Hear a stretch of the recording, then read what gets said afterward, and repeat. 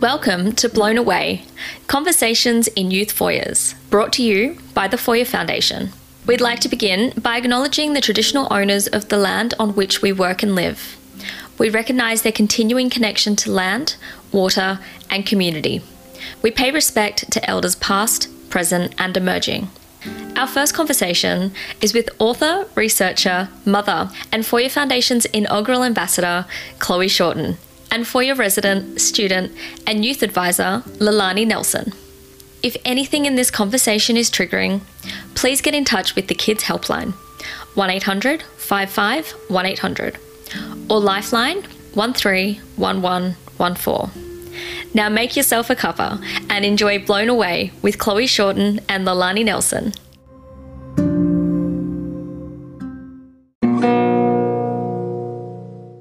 I'm Chloe. I'm an author and a research nerd and an advocate for women and children. I'm Lelani and I'm a student at Foyer, and I'm also a youth advisor with the Brotherhood of St. Lawrence, and I'm currently studying early childhood education.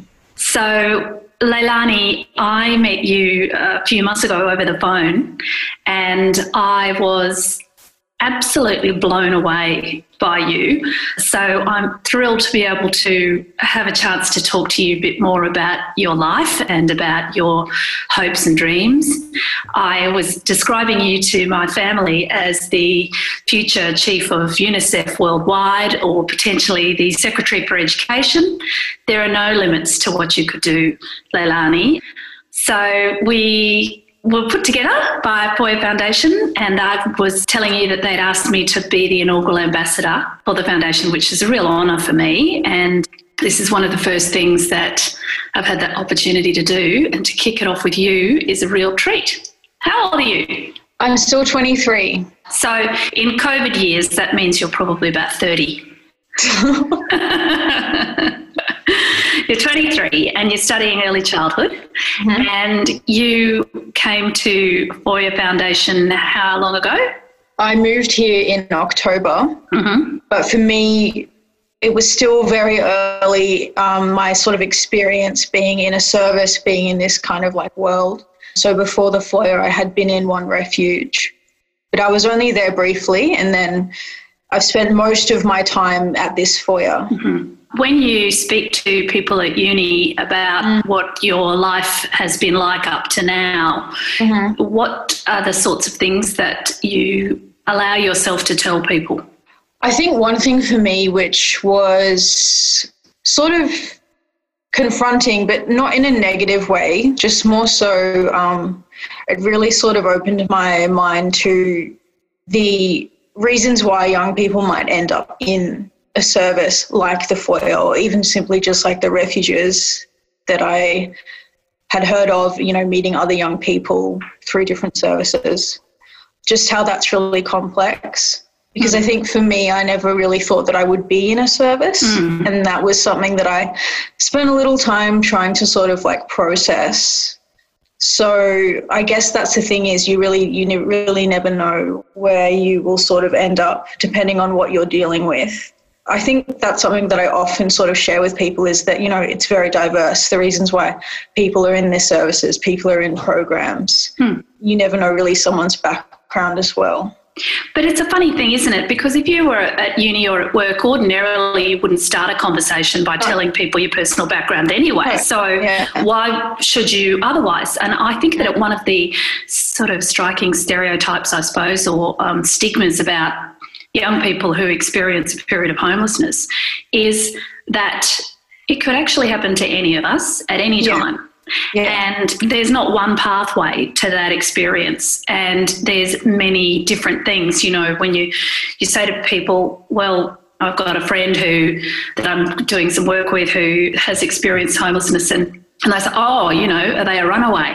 You know, so there's all those connotations, assumptions that go along with the concept of where you're living and why you're living there, when in fact it's actually only a tiny part of who you are, and not really thinking of, you know, when my son who's at university meets another kid, they don't go into that detail. I mean, they're boys, they probably don't even talk, but it's just grunt at each other or high five or whatever they do. But, you know, it's not really something that is the key part of who you are.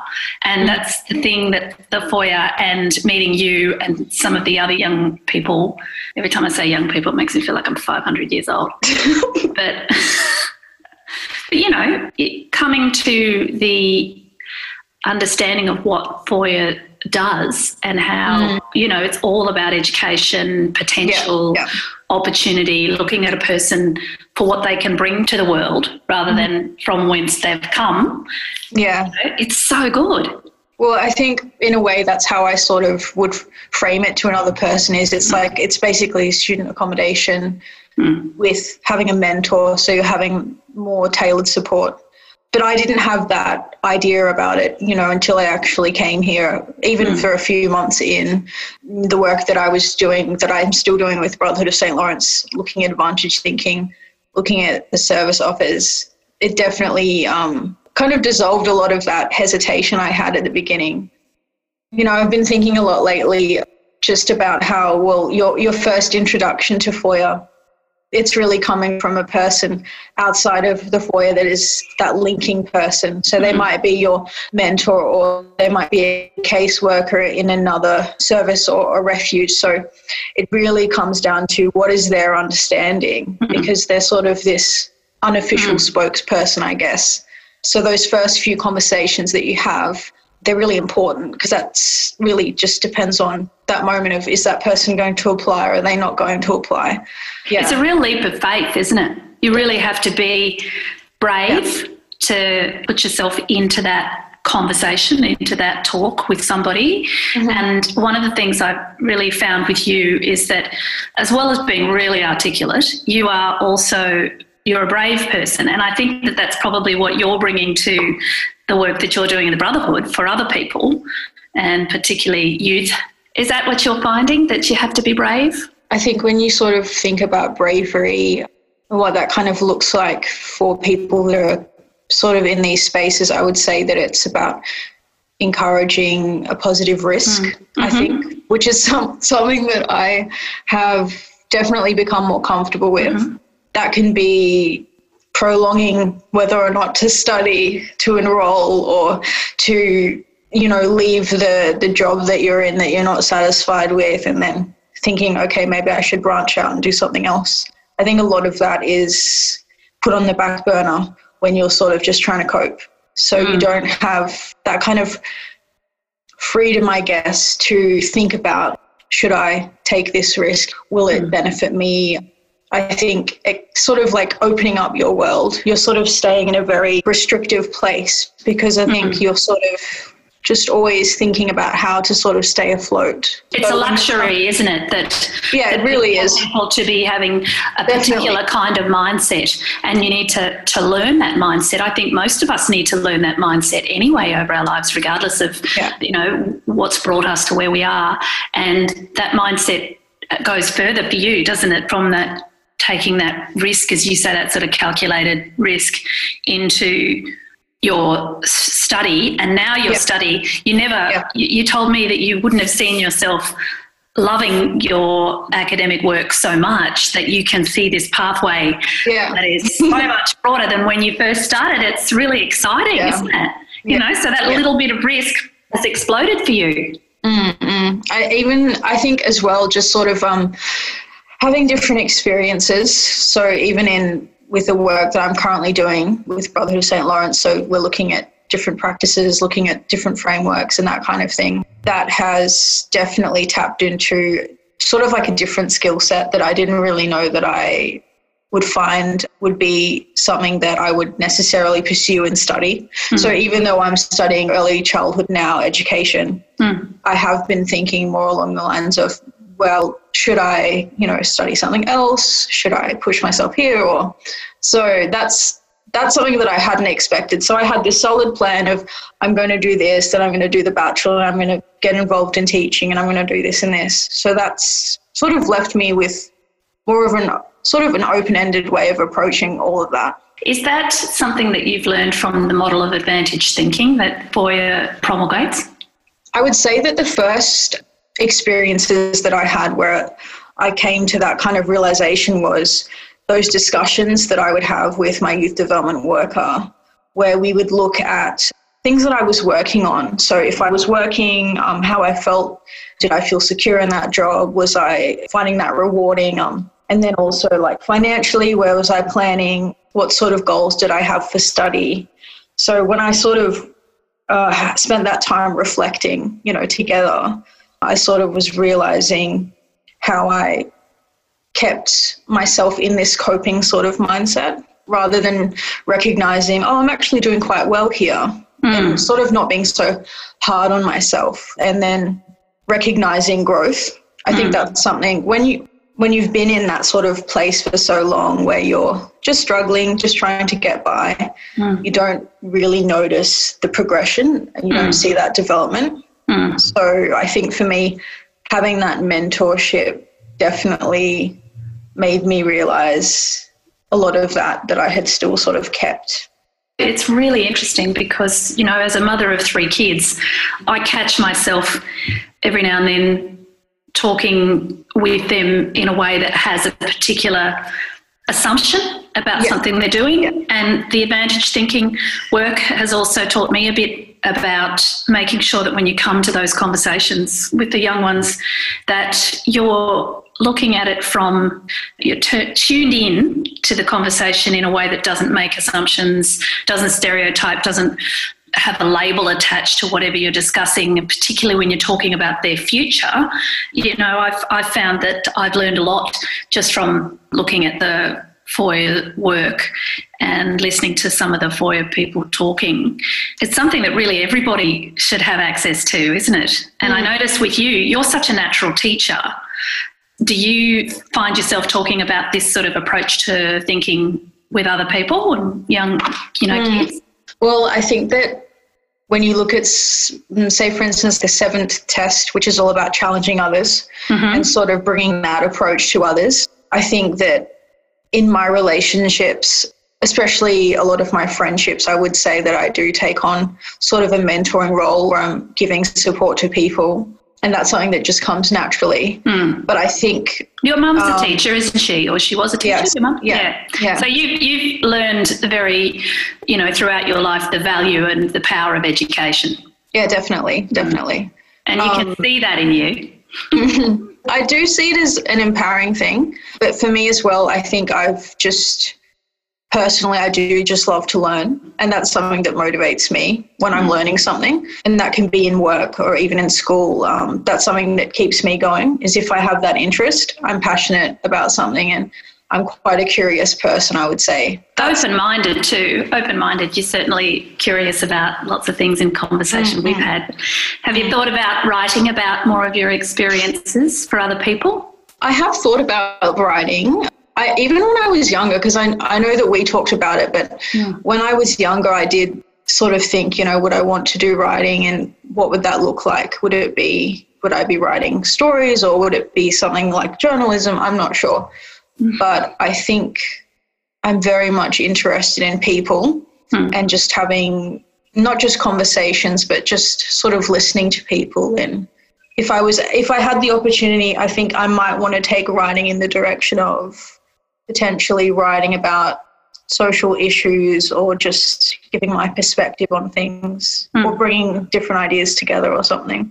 No, that's great. We talked about that a little bit, didn't we? I've had many years on what's called the campaign trail in politics, where I've travelled all over the country to tiny, weeny country towns. Yeah. And, lots of different places, met lots of people. And the ones that have always fascinated me really is talking to grandmas and the elders, and particularly elder women, about their lives and their grandkids and their children, taught me so much that really I decided that I wanted to go beyond journalism and write a book. And that's how I first wrote my book called Take Heart, which is about families in Australia that aren't the contemporary classic stereotype nuclear family, and the fact that, more than almost half families aren't that anymore, and really historically never were. So I wanted to write about that, and when I did, I kept reading and reading and reading, because I have, like you, a love of learning. I read about 800 papers I got to the point where my husband says to me, "You little researcher, you, what are you going to do with all that stuff?" You know, and I went, "Oh, I don't know. Talk about it to people." Yeah, and because I'm actually quite a shy person, when I'm speaking in public, people don't believe that at all, but I have to overcome my shyness.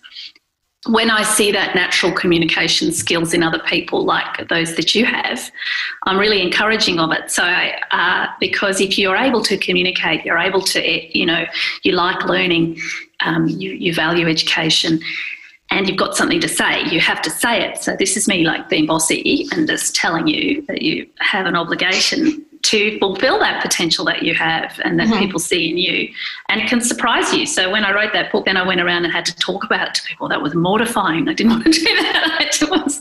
I was thinking, oh, it's one thing to read all the research and to know all about different families and how they operate, what makes the work tick, and then to be answering people's questions about it. Yeah. And of course, as you probably know, a lot of research shows that if you're female, women tend to not be as confident as men in their knowledge and their expertise about things. And so you tend to be a bit reluctant to push yourself forward.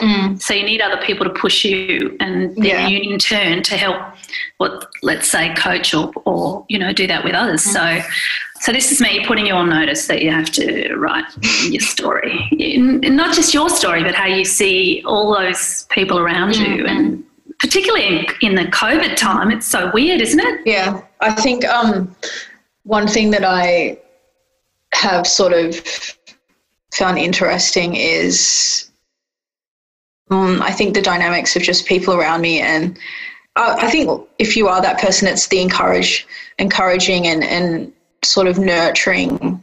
I find that for me, it's been that thing of like having to also find time for myself and what I'm doing as well. But I think it's definitely something that will, I think, shape how people cope in times like this. I was having a conversation with someone about how when it comes to coping, even people that, you know, might do a sport or they might go outside or something, and that's how they cope. But when you're not able to do that, you really have to kind of be resilient and have those sorts of internal ways of coping. So I find that a lot of the young people around me, yes, some are struggling, but some are actually seem to be quite okay, because in a way they can sort of be independent in coping. So that's been I think it's very hard for the ones that are on their own. I think really that's been, I'm watching a bit of that. Certainly in my neighbourhood there are quite a few older people who live alone, and, you know, we try to go and visit or knock on their door or put a note in there. My kids occasionally take very rustic-looking cookies over to neighbours' places. I was trying to find the word for it. But technology has been a great helper, though, hasn't it, during this COVID? You and I are both in Melbourne, we should say, and that means that we've been in isolation or quarantine for a lot longer than many other people. And it you have to draw on every bit of resource, internal resource you have. What have you been doing to be looking after yourself? Self-care, it's the big word. Self-care. I think definitely been exercising more, like having a set routine, which has been good. And then doing a bit more painting. That's been good. Yeah, I think for me, it's more so just trying to sort of just be settled in letting it just sort of pass, just the time. Because for me, I'm quite a social person. So not having the things that I would usually be doing, like meeting up with friends or going to a Bible study or meeting with a group or something, that's something that I have definitely missed. But my home life has definitely sort of remained the same, I would say. But just having structure, I think, separating work from school and home and all that, because it's all in one place.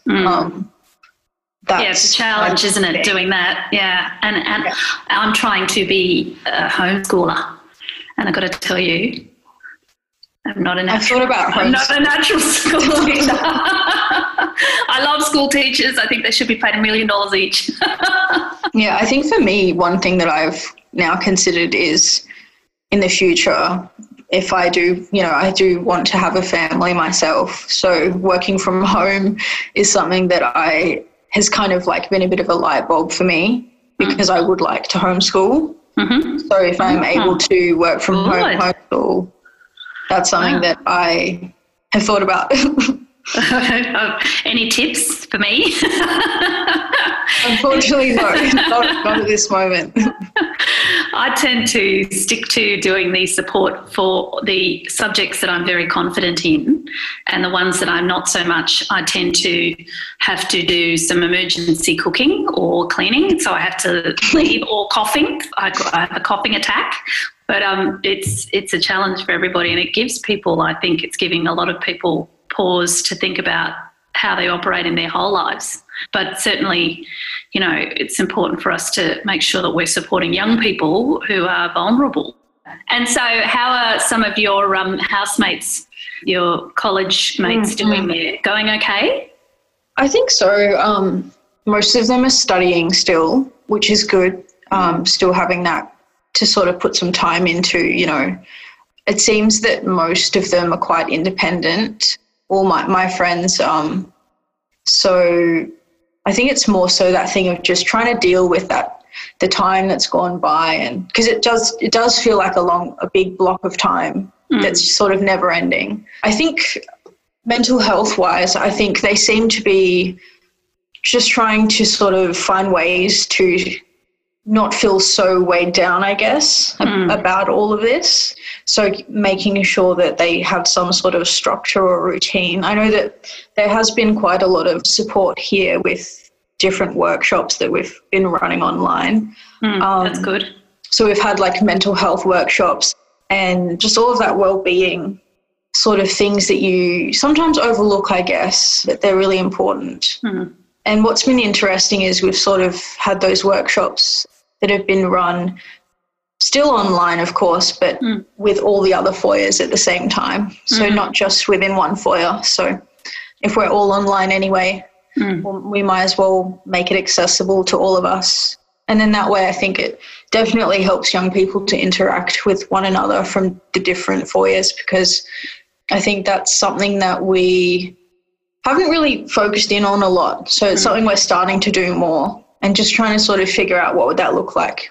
It's fabulous to talk to you and to share some of the time with you, and particularly since it's a very weird time in our lives and learning so much, but as much as we connect with one another, that's really what I love so much about the Foyer Foundation, and the fact that it's given me the opportunity to meet a couple of extraordinary, outstanding human beings like you. So that means that's me saying to you that, you have to keep being outstanding now, right? The pressure's on. The expectation's high. Oh, no.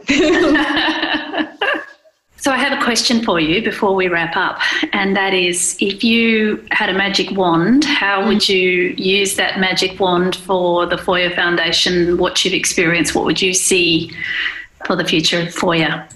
I think that a lot of the experiences while someone is in Foyer, a lot of that is about widening that person's social network and just the connections and relationships that they have.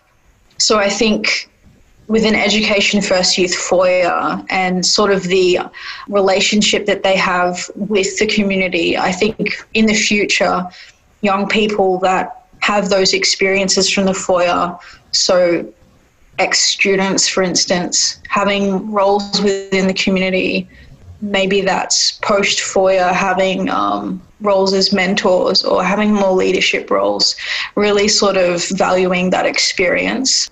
Because I really think that they're receiving such a progressive program, but really having that experience of advantage thinking really shaping their understanding of this sort of world. So I think in the future, I think really valuing the knowledge and the skills and the experiences of those students post-Foyer, building those connections in the community after they've sort of graduated and left. I think that's something that would be really valuable to sort of invest in.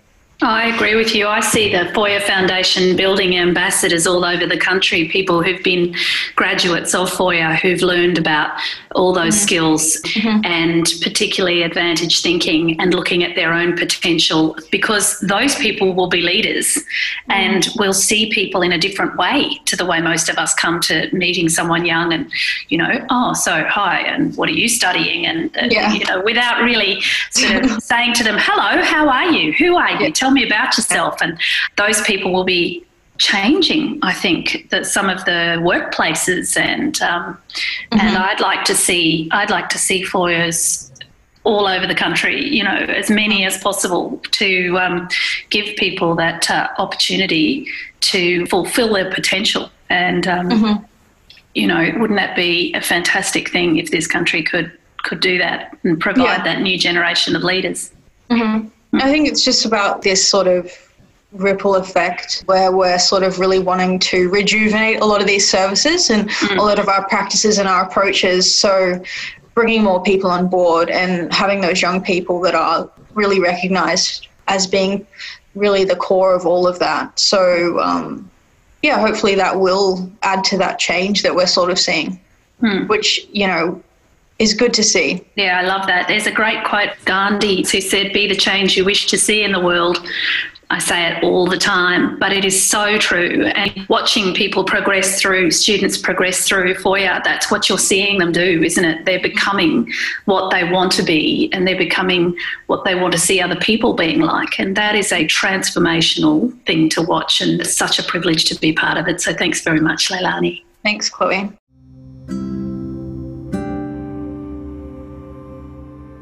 Thank you for listening to Blown Away, Conversations in Youth Foyers. If you were triggered by anything brought up in this conversation, please reach out to the Kids Helpline on 1800 55 1800 or Lifeline 131114. This conversation is brought to you by the Foyer Foundation. The Foyer Foundation is a national charity that advocates for solutions to the deep challenge of youth homelessness and unemployment in Australia. To learn more and show your support, visit foyer.org.au. This show is produced by Cassie Walker, audio production by Dave Collins. Thank you to our supporters for making this project possible. Connect with Foyer Foundation on social media and sign up to the Foyer Foundation mailing list for more info and episodes.